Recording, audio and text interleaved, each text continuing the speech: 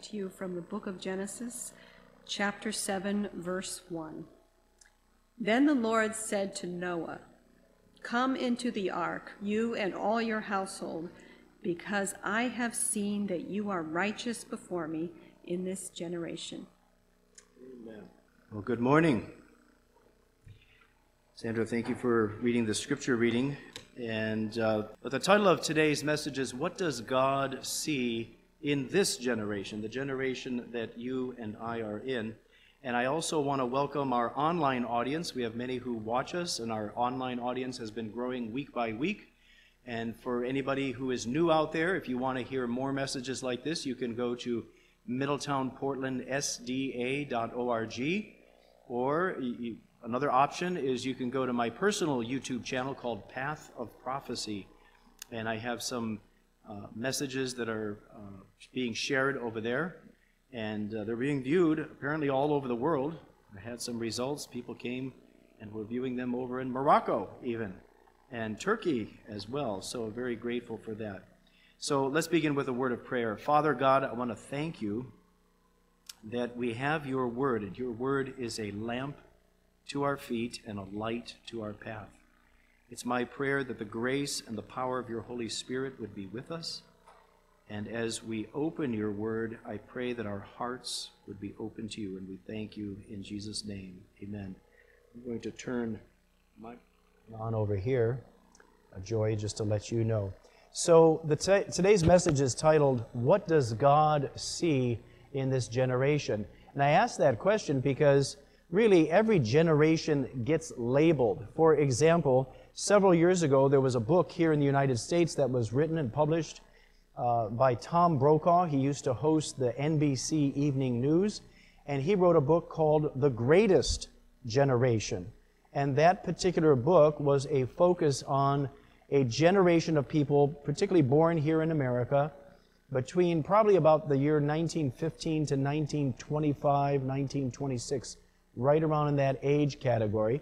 And these were the individuals, the men and women, who went off. They grew up during the Depression here in America, a time in American history where the economy had kind of imploded, and it was a very challenging time for people.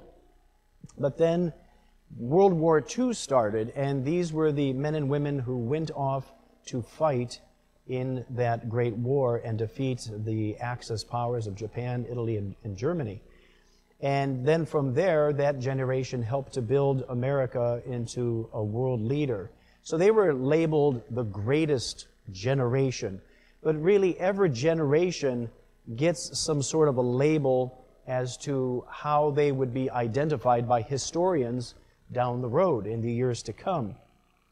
And really, it's no different because in the time of Noah, Noah's generation was known for one thing and one thing only, very sadly, but Noah's generation was known for their great wickedness.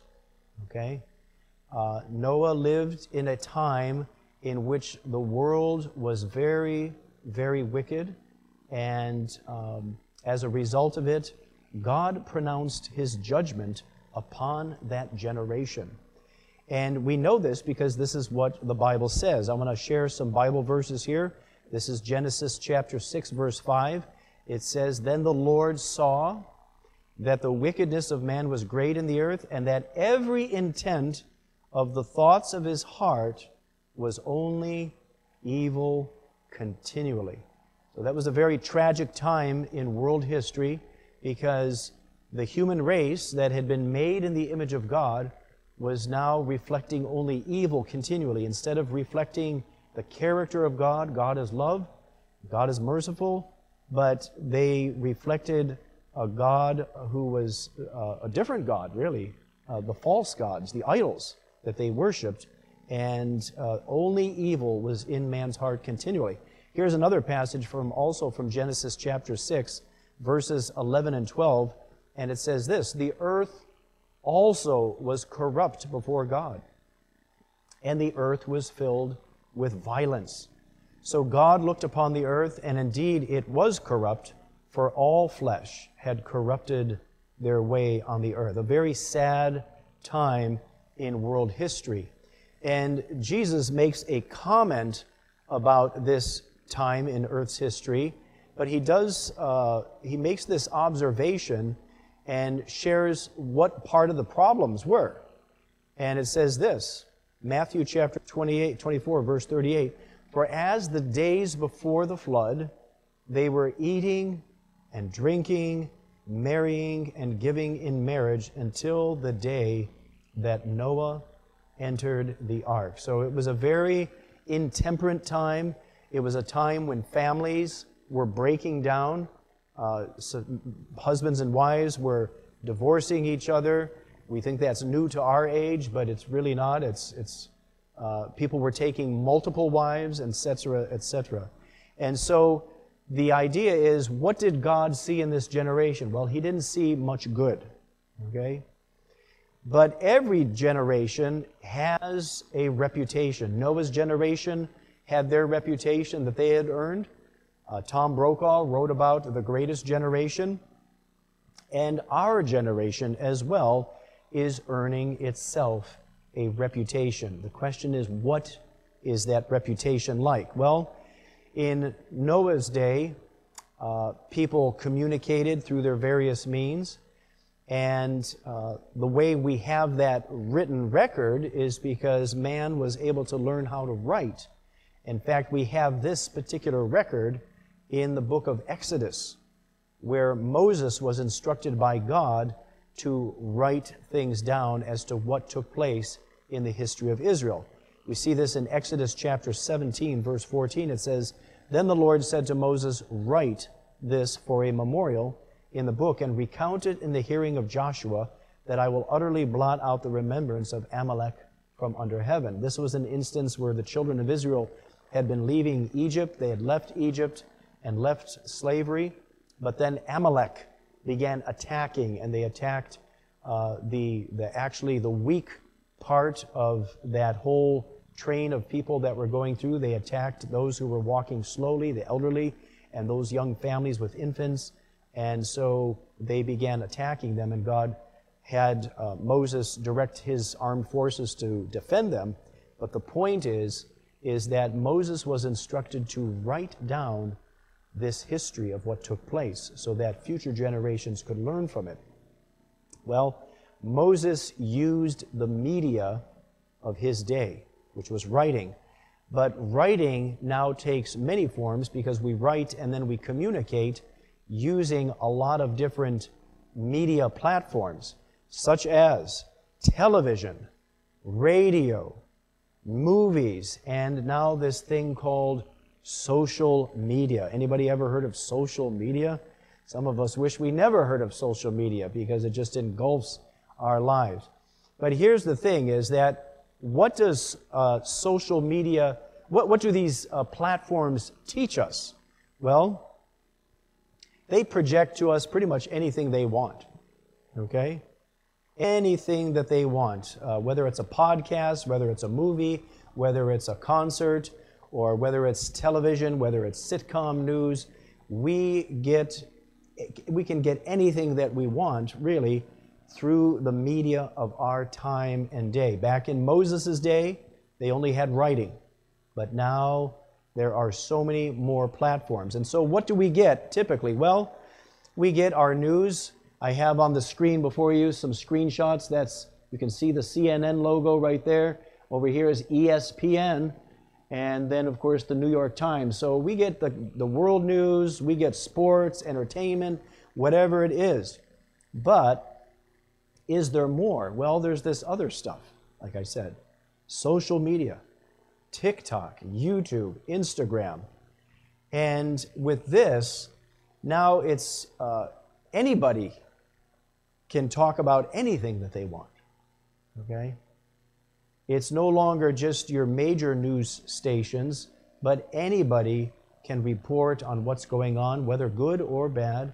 But that is what we're faced with. But then there's this other phenomenon that's taking place with the use of social media and the technology, and that is self. Self is exalted, okay?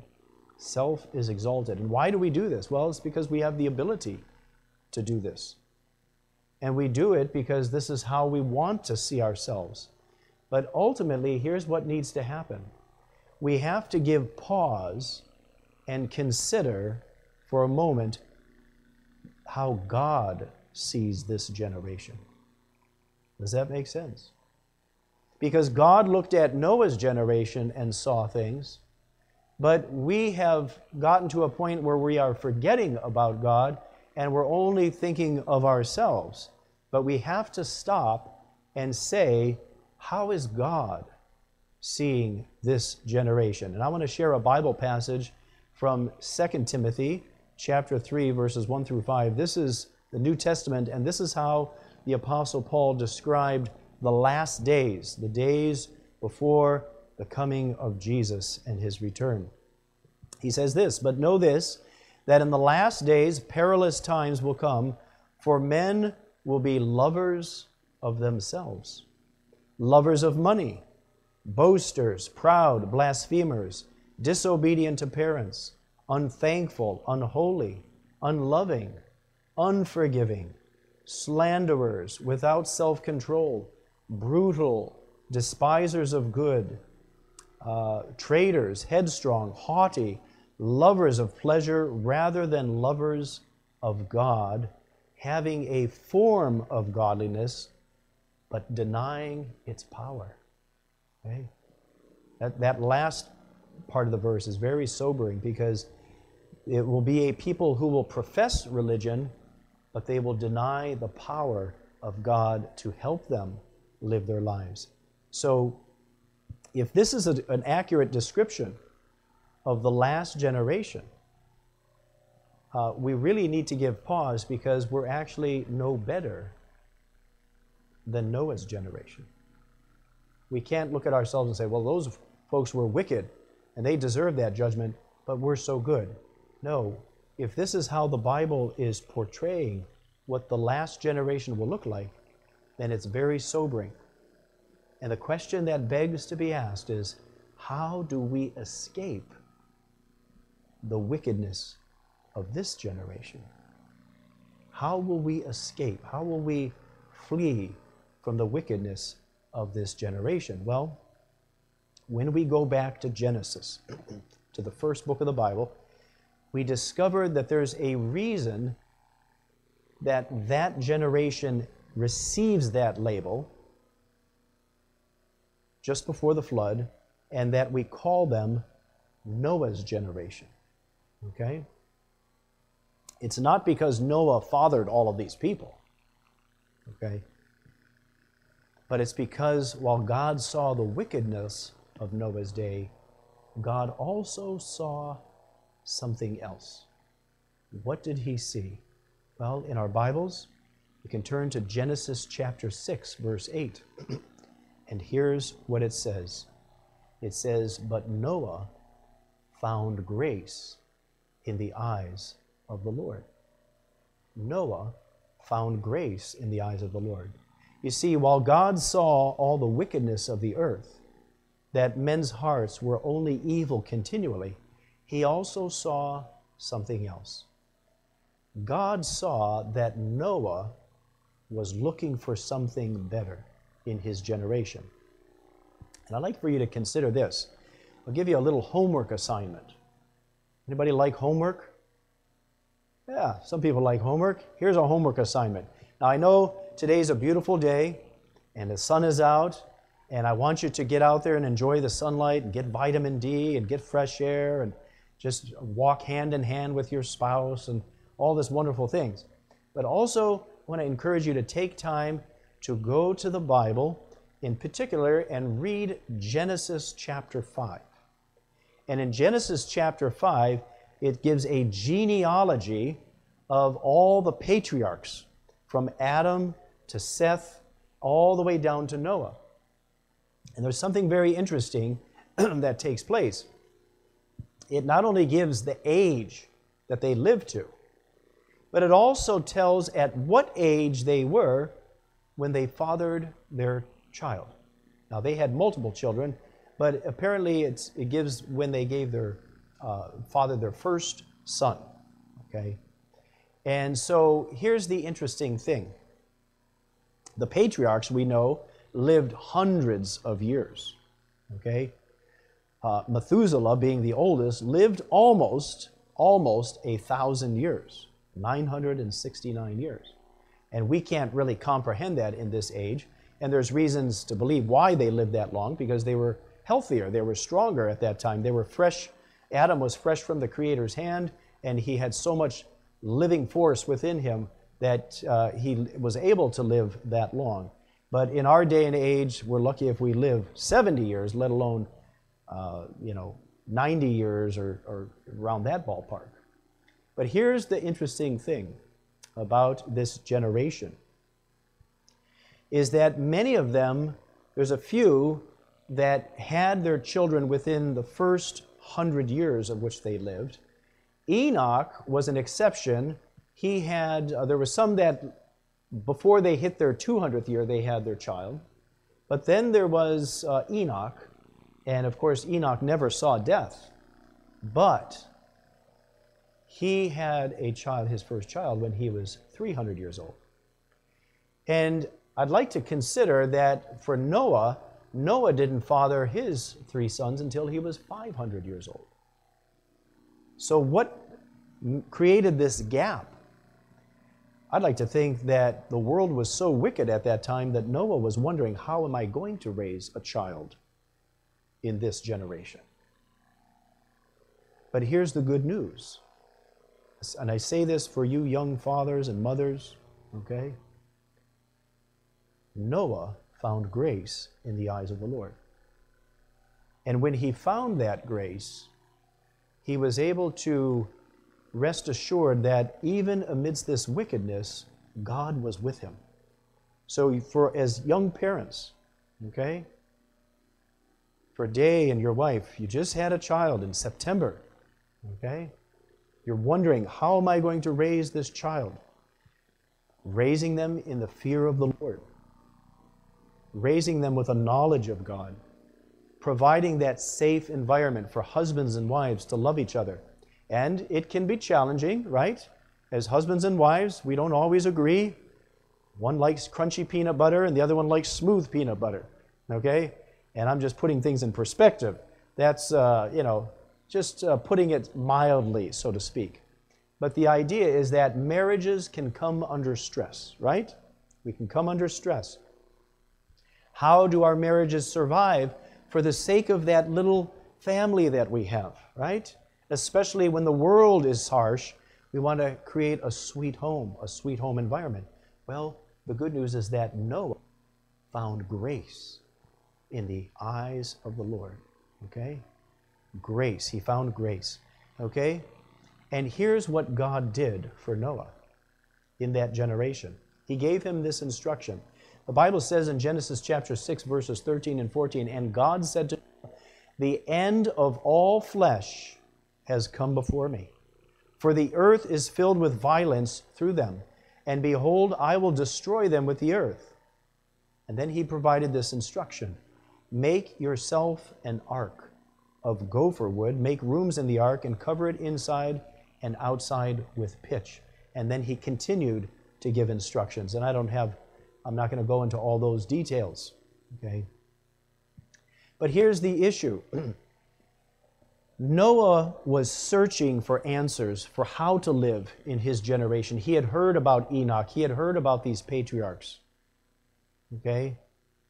And they were able to pass down this information as to how sin entered the human experience, okay? But what Noah sought after, he found what God made available to him, and that was grace. Noah responded to the grace that God afforded him. And God then chose to work through Noah to save the entire human race from destruction. Okay? All of us. All of us. And I don't know how this could be done genetically and scientifically, but I believe the Bible as the Word of God, and so I believe that we would, through the science that we have, and maybe we don't have the science available to us yet, but we should be able to trace our genealogy and our genetic record all the way back to these 8 people who got on the ark: Noah and his wife, and their 3 sons and their wives. So we're all, even though we may live on all parts of the earth, we are all family, because we all come from that same patriarchal family. Okay? Now here's what God said to Noah after Noah became obedient to those instructions. It says, "Then the Lord said to Noah, 'Come into the ark, you and all your household, because I have seen that you are righteous before me in this generation.'" So Noah's generation, we call it Noah's generation not because he fathered that generation, but rather because Noah stands out as the only righteous one amidst that generation. Okay? Noah did what God called him to do. And in doing so, God acknowledged Noah's character. Now I'd like to share this. This is from a book called Patriarchs and Prophets, and it comes from page 96. And I'm going to have to put on my glasses. I'll have it on the screen here for you, but listen to this quote. Talking about Noah's character as he was preparing for the flood. It says, "But Noah stood," that's supposed to be stood, I didn't edit that correctly. "Noah stood like a rock amidst the tempest. Surrounded by popular contempt and ridicule, he distinguished himself by his holy integrity and unwavering faithfulness. A power attended his words, for it was the voice of God to man through his servant. Connection with God made him strong in the strength of infinite power. While for 120 years his solemn voice fell upon the ears of that generation in regard to events which, so far as human wisdom could judge, were impossible." Simply meaning is that when Noah gave the warning to repent, otherwise God would have to destroy the earth with a flood, the people ridiculed him. They mocked him. And to an ordinary person, to a person who has no connection with God, how would they face that ridicule? How would they face that mocking? Well, sometimes what do? We get embarrassed, and we don't stand up for our faith, and we don't stand strong in our convictions. But Noah was different because he had a connection with God. He spent time with God in prayer, and he lived his life in faith. And so even though he faced ridicule, even though people mocked him, because he said the Lord is going to send a flood. And up to that time, the Bible says that it had never rained before. Okay? It had never rained before. So the scientists of his day were saying, "You're a crazy man. You don't know what you're talking about." Because from what we can judge, the great philosophy that we hold to and the science that we understand, that's impossible. It can't happen. And so they mocked him and they ridiculed him. But yet Noah persisted because he knew what God had called him to do in that generation. So here's the question for us.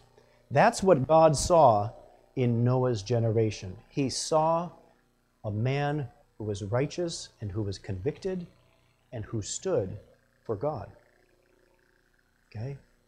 Here's the question, though. What does God see in our generation? I believe that God wants to raise up a people in our day that will stand out against the wickedness of our day and share the message of God's salvation to the world. Now, how will this be done? Well, what God made available to save Noah in his day is the same as to what God has made available to save the people of this generation, and that is God's grace. Listen to this, John chapter 1, verses 16 and 17. It says, "And of his fullness we have all received grace for grace." Literally, in the original language, it means grace upon grace. So when we need grace from God, He gives us His grace. But we find out we need more. And so what does God do? Does He say, "Well, I'm all sold out. I have no more grace. I gave you enough for today"? No. What God does is He says, "I have more grace." So if you get into an argument with your spouse at 2 o'clock in the afternoon and forgive one another, and you ask God for help, say, "Lord, help me to be patient with my spouse," or whatever the case is, with my child, whatever the case is. And then at 7:30 you lose your patience again. Guess what? There's more grace. God gives more grace so that you can be the family that God has called you to be in this time, in this generation. "And of His fullness we have all received, and grace for grace. For the law was given through Moses, but grace and truth came through Jesus Christ." In other words, God gave Moses the law, the teaching of what we were to do, but Jesus has showed us how to live that law, how to be merciful, how to be kind and gracious, how to be loving. And how is this amazing grace made available? Well, it says in John chapter 1, verse 14, "The Word became flesh and dwelt among us, and we beheld His glory, the glory as of the only begotten of the Father, full of grace and truth." In other words, God made His promise to the human race, "I will save you. I will deliver you." The beauty of God's power is such that there came a point in time in earth's history where the Word, what God had spoken, literally became flesh. Okay? Literally became flesh. Listen, the grace of God is made available through His Word, through the promises that are in here. The reason the Bible is so crucial to our growth is because the Bible reveals the story of the living Word, Jesus Christ. Now listen to this. I'm going to close on this verse. This verse is from the last book of the Bible, known as the book of Revelation. Some people call it the Apocalypse because of the first word which is what the word revelation means. Translated means a revelation. Okay? And here's what the Bible says about the remnant, okay, the last generation of people just before Jesus returns. Okay? It says this, "And the dragon was enraged with the woman, and he went to make war with the rest of her offspring, who keep the commandments of God and have the testimony of Jesus Christ." The dragon is a symbol for Satan, the devil, and the woman represents God's people. God's people who are striving to be faithful to God in a wicked generation. Okay? But there is this is how we will be able to withstand the wickedness of this age and against the onslaught and the persecution of the dragon.